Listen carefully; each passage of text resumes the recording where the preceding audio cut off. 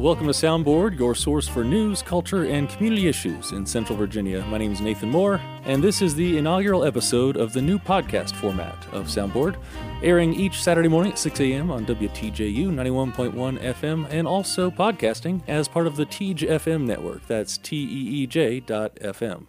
Tune in, subscribe, and follow what's going on in your community and also in the state of Virginia. Later in the show, we're going to hear from Peter Galaska, longtime journalist in the Richmond area. But right now, we're going to start off today talking about local news and a really big piece over at Charlottesville Tomorrow. And I'm joined here in the studio by Giles Morse, who's the executive director at Charlottesville Tomorrow, as well as Elliot Robinson, the news editor over at Charlottesville Tomorrow. Gentlemen, thanks for coming to the studio.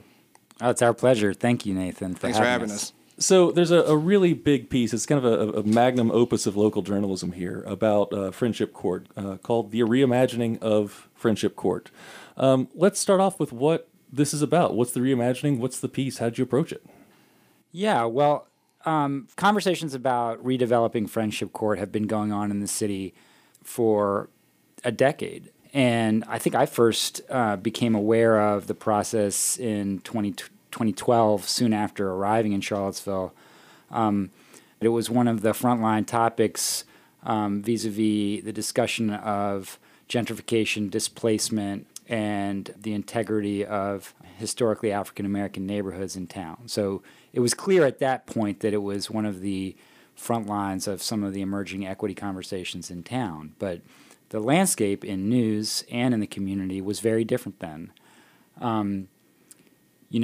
Now, today, the focus on equity and conversations of racial justice, our history, and how the community is going to move forward are the focal point of community conversations, of governmental conversations, of policy conversations.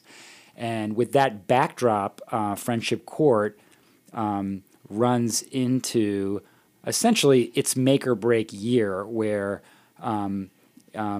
because of the structure of funding, federal tax credits, financing, it has to move a plan forward, or else the model which even that partnership of ownership is based would fall apart. So that was clear then as well, that 2018-19 was going to be that moment, but things have changed so much, and so has the project. And so we wanted to take a very close look at a very important land use and community design subject, literally and specifically and exhaustively, but also connect it to some of the larger themes around the community and around the nation, around affordable housing, neighborhood identity, race and equity, economic justice. And this story just affords such an incredible lens on that, because the intersection of issues affecting the project and the residents and all the people involved kind of represent almost all of the main issues we would talk about with respect to equity conversations in Charlottesville. And your specificity really does run quite deep in this. I mean, your timeline of Friendship Court going back more than 100 years is like a deep map of this place, And the conversations today and the big guiding questions that you've got on here, you've got 5 of them, from what's the plan to how do we get here to how does mixed income housing work to, of course, what's next. Take me through a little bit of the content of the specifics of this. Well, first off, I want to say that the story is really a collaboration, and Charlottesville Tomorrow and our editorial team, led by Elliot, played an important role, but the journalistic work is by and large Jordy Yeagers, who's a freelance journalist in town, a native, someone who's written extensively about these issues and has an incredible credibility with the Source Network locally. So Jordy's work, once we agreed to do this project back in August, I think, is when we first conceptualized it, was to really think about exhaustively interviewing everyone involved in the story and trying to then organize the subject and themes in the story after we did that. Knowing that it's about a project and whether it gets financed and a plan and whether it goes through. But so the work is really about then organizing these very extensive interviews with over 20 people, some of whom spoke for, close to an hour, and not hiding what they said, presenting all of what they said, but organizing them into one conversation that someone can experience and make sense of. And I think that's kind of, our colleague Adriana Gallardo at ProPublica, your friend, her engagement journalism model, this idea that where these issues of equity and power are in play, you really have to exhaust the conversation by hearing everyone's perspective, and then bring the point of the story back to the policy conversation, not the other way around. Not say, oh, these are the three policy options.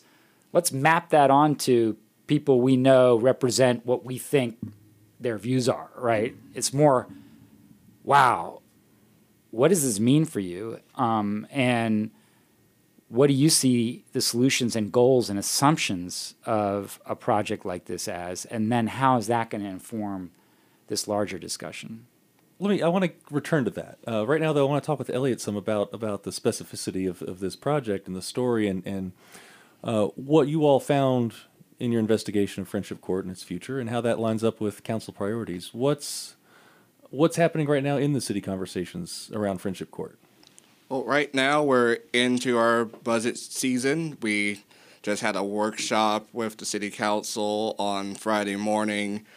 A few days ago this week, there was a presentation of the capital improvement plan at the planning commission level, and in that it mentioned the housing projects that are coming up in that proposal. One thing that the city is doing, there is a plan to effectively gut the Charlottesville Affordable Housing Fund and shift some of that money into Friendship Court. There's an allocation of about $1.5 million for infrastructure improvements at the site, and then $4.4 million for phase one, and that's coming together as a way to make their presentation for low-income housing tax credits look more robust, because it has the localities backing that, yes, this is something that we want to do. And the story shows that part of the reason that the city wants to do this is that, in a way, it is righting a wrong that had been made when the Scarrett Street neighborhood was completely bulldozed, and a lot of the people who lived there had absolutely no say in the matter. Mm-hmm. So a moment ago, Giles said that 2018 and 19 are kind of a make or break year for Friendship Court. Why is that, and what does make look like? What's break look like? Make look like everything goes well. They get their tax credits. They have their plans in place. They can start putting the shovels in the ground fairly soon. Break is there's still some uncertainty in Washington about the tax credits. For example, the amount of money they would get has been reduced under the current administration. That could possibly even go away in the worst case scenario, and then they would have to find another source of funding from outside agencies or benefactors to move this project forward. Mm-hmm, mm-hmm. And the goal for it is it's safe and affordable housing for people who all live here. Correct. Yeah. How much is this story a representation of really the national conversations as a whole?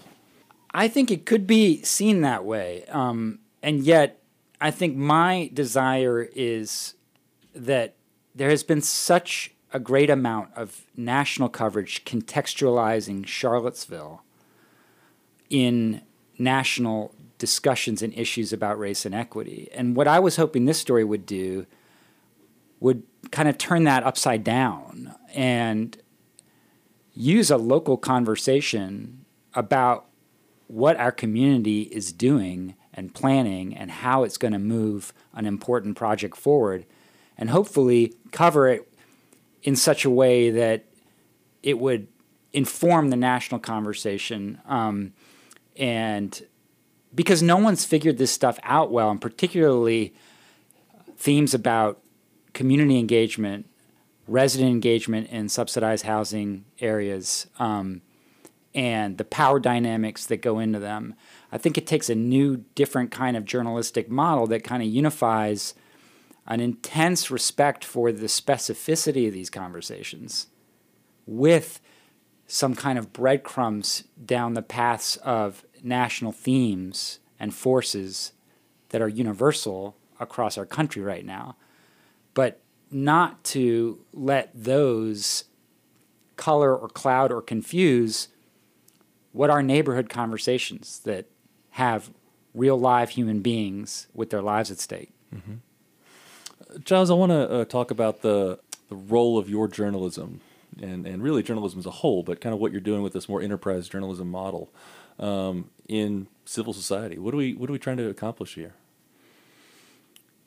You know, having worked in for-profit media and in Charlottesville and tried to deal with some of these issues from that position, and then coming back in as the executive director of a nonprofit, I mean, I think we very much as a nonprofit have the responsibility to try to change models because we aren't under the same brutal pressure of the for-profit media, print media, economic model that is, you know, made it so that editorial teams haven't grown in 20 years.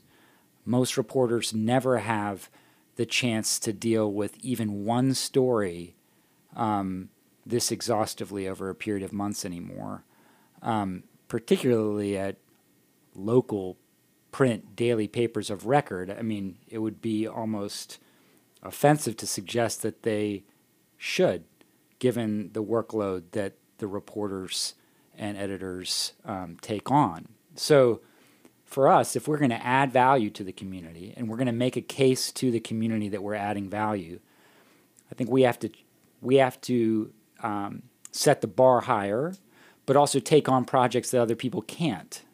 Not because they don't want to or they couldn't, but because their business model, their workflows, their directives won't allow them to. Mm-hmm. And I think this is a really perfect example where it's not that people aren't writing about Friendship Court.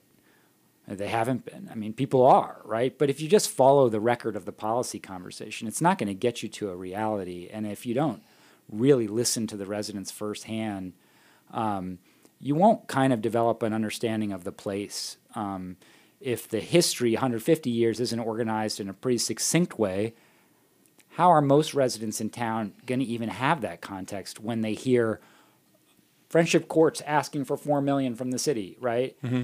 And so we just didn't want people to be tracking a policy conversation, hear a big kind of price tag, and feel and jump to some conclusions about this. I think also Friendship Court and its redevelopment process, its leadership under Sunshine Mathon, its resident engagement process, has pretty universally by planners and nonprofit folks been considered an ideal type of process to undertake mixed income redevelopment of subsidized housing, which is one of the models being touted nationally as a way forward towards integration, towards economic justice, towards social mobility. But that model has also been questioned by community organizations, by activists, by community organizers, and specifically in this story, challenged very aggressively by Mayor Walker, who really is questioning the basic assumptions of this type of redevelopment. And, you know, those perspectives are really important, and people need to hear both sides, all sides.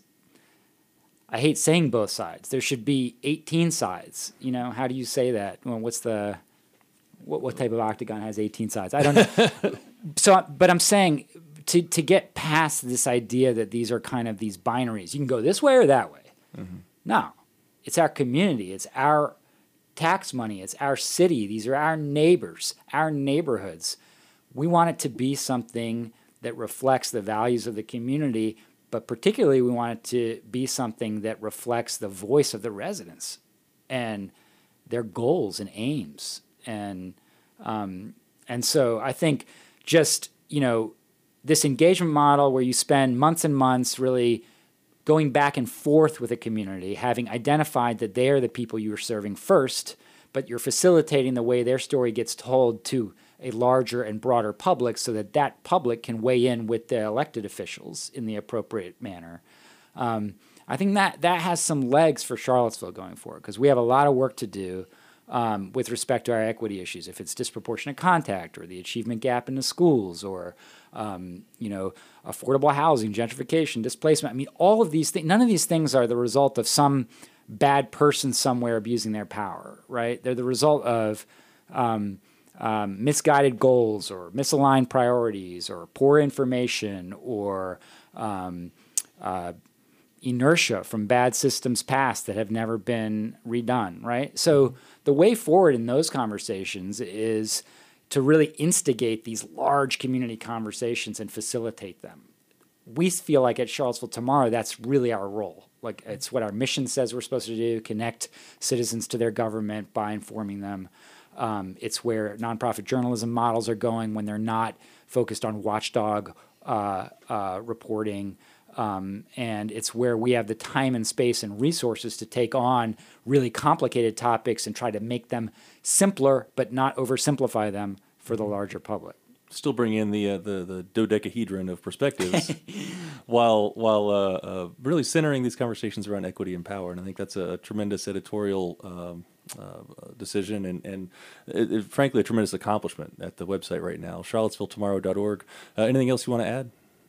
Going back to the equity conversations, that one thing that appears in the story is that it was an issue of trust, that historically these people have been marginalized, and in part because the city has the transient population, because of the influence of the University of Virginia, it's easy to come into this and think that this is how things always were, or that there isn't exactly a problem here, but there was an intact neighborhood. There was poll taxes and other barriers to voting. So these people, when the vote came up for yes or no, are we going to tear down your house, couldn't make a vote to say, no, I don't want my house to be torn down. And those people and their children are still alive. They remember being in those homes. They remember what was there before. And now the city is coming back and saying, okay, we're going to try to help right this wrong, and we have these other organizations coming in who are taking ownership and putting this project together. And then it became, well, is this going to become more of the same? Are we going to be displaced once more? So it was important to get those voices out, for them to bring those residents in throughout the entire planning process. All right, gentlemen. Giles, Elliot, thank you for coming in. Oh, thank you for having us, Nathan. Giles Morris is the executive director of Charlottesville Tomorrow. Elliot Robinson is the news editor. You can find out more and read this really, truly, guys, it's an amazing piece of journalism Jordy Yeager and the whole team put together at charlottesvilletomorrow.org.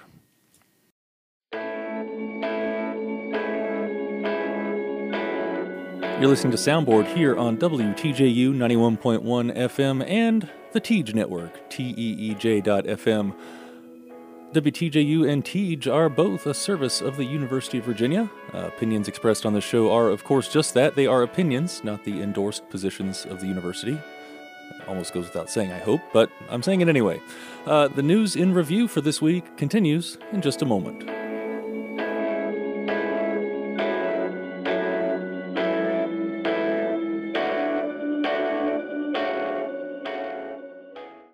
Well, it's been a week here in Virginia as far as state political news goes. The General Assembly is back in session, and this week Governor Ralph Northam gave his State of the Commonwealth speech. We turn now to our regular correspondent on state news and politics, Peter Galaska. He's a journalist based in the Richmond area. Peter, take me through what's been happening here in the Commonwealth with that. Well, Governor Northam gave a fairly progressive bucket list of stuff he wants to see done, although this particular General Assembly is still dominated by Republicans and is going to be a short one, so it's kind of questionable how much action will be done. But among his points that he would like to see, he wants to give teachers pay raises. He wants more gun control in the form of a limit on restriction on having magazines for weapons having more than 10 bullets. He wants no excuse absentee ballots, which means that if you want an absentee ballot, you just have to file for one. You don't have to give a reason. And he also wants to decriminalize marijuana. In addition to that, he wants tax breaks for lower income related to the Trump federal tax changes last year. And there's also a movement about, I don't think he specifically mentioned it, to push the ratification of the Equal Rights Amendment. I may have missed some, but those are some of the highlights. Sure. I mean, I got the sense, looking at the transcript of this thing, that it was kind of aspirational. It's like, hey, we've got some money, we're flush, we're doing well, we can try to get along on some things we agree on, and maybe push the envelope a little bit on some things we don't as much. But here's a whole list. Let's do it. What's the reception been? What do some of these things sort of stand a chance? Well, it's been kind of muted on the Republican side. Kirk Cox, a leader in the legislature, who replaced Bill Howell, kind of said, well, there's some stuff we can work with here. Had this been, say, 4 years ago during the McAuliffe administration, who was a Democrat, I'm sure you would have had a much stronger pushback from the Republicans, but there didn't seem to be that much. And part of that's probably because a lot of it is election year. All seats in the legislature are up for grabs come November. And people are worried about Trump and the Trump effect because it has helped Democrats, obviously, in last year's elections. Sure. Before we get into the 2019 election preview, which I want to cover here in a moment, there is one big topic that seems to have some bipartisan support here in Virginia. It's to add tolls to I-81, Interstate 81, to ostensibly help pay for expansion of that road. What's the issue? Well, it is kind of interesting because I-81 has actually has more truck traffic, semi-truck trailer traffic than I-95 does. And the reasons for it are really kind of strategic. I mean, I-81 doesn't really go through a lot of large cities the way I-95 does, and it really links the Northeast with, burgeoning economic centers and markets in the South. And so it's notorious. I don't know. You're closer to it than I am, but I used to ride on it very often. And it's just famous for wrecks. It's famous for backups and all kinds of problems because, the road was really built in the 60s and it's only had hit or miss renovations. So the idea would be to add tolls, I think maybe 5 cents a mile or something, that would help fund, helping, redoing the roads or resurfacing them or, correcting problems, things like that. Yeah, what I saw is that if you were to drive the entire length of I-81 from way up at the Maryland border all the way down to Tennessee, it would cost $24. But that they're also looking at having like a special commuter rate for people just doing local trips. Right. And you might have a nighttime rate. But, you got to look at it this way. I mean, I've lived in the Midwest and I lived in the Northeast. Like the Pennsylvania Turnpike is toll. A lot of the roads in the Midwest are toll roads. New Jersey Turnpike is a toll road. The Massachusetts Turnpike or Thruway, whatever, is toll. So, I mean, this is not new. And the other problem is you kind of have a, either-or thing. You could either have tolls on I-81 or you could raise the gasoline tax or fuel tax, diesel tax, whatever, which is something Virginians are always loath to do. Well, something's got to happen to fund it. I mean, the roads aren't going to pay themselves, right? No, they're not. And the thing is that some of the people whose businesses are on 81 have complained. I know Volvo, which is a fabrication plant down in Southwest Virginia, they've complained that this is going to hurt them. But then again, I mean, a lot of the people who use I-81 are not Virginians. They're from out of states, the trucking companies, etc. And they're kind of getting a free ride, so to speak. Kind of literally. Yeah, right. Well, this one does enjoy some bipartisan support. There has been not all pats on the back on some other issues. The Democrats' agenda, some of which Governor Northam talked about, included decriminalizing marijuana possession. That one seemed to have a pretty cool reception from some of the Republican comments that came after. Yeah, I don't know. I mean, a number of states, I think it's 9, don't hold me to that, but I think 9 states have decriminalized marijuana. I know D.C. has. But, I mean, Virginia's still conservative, and, it's made significant strides away from social conservatism. But, it may not be time yet. And that's, if the Democrats win legislative elections for both houses in the fall, then you might have a better chance at it next year. Well, let's turn toward the fall a little bit. This assembly session, these short assembly sessions leading up to state elections often have the feel of being kind of posturing for the fall. What's coming up? What should we look for going into the 2019 elections? Well, I think a lot of things are happening, and some people have written off this General Assembly session saying it's too short, And nothing's going to happen really significantly, but it is going to be a sounding board and a jumping-off place for issues for the election. And I think that if you look at Northam's State of the Commonwealth speech, you will see a lot of the talking points already being discussed, maybe more with an eye towards the fall elections and next year's General Assembly. So that's what we're going to see. And there's also the Trump effect. I mean, it depends on what could really help Democrats is what happens with Trump's government shutdown and the impasse between Congress and Trump over the wall. I mean, that's really, Virginia has so much federal spending and jobs that it's going to be a big impact, and it depends on how it's resolved. Well, federal workers, right, are enough of a voting bloc in this state to actually matter if it's about them getting paid.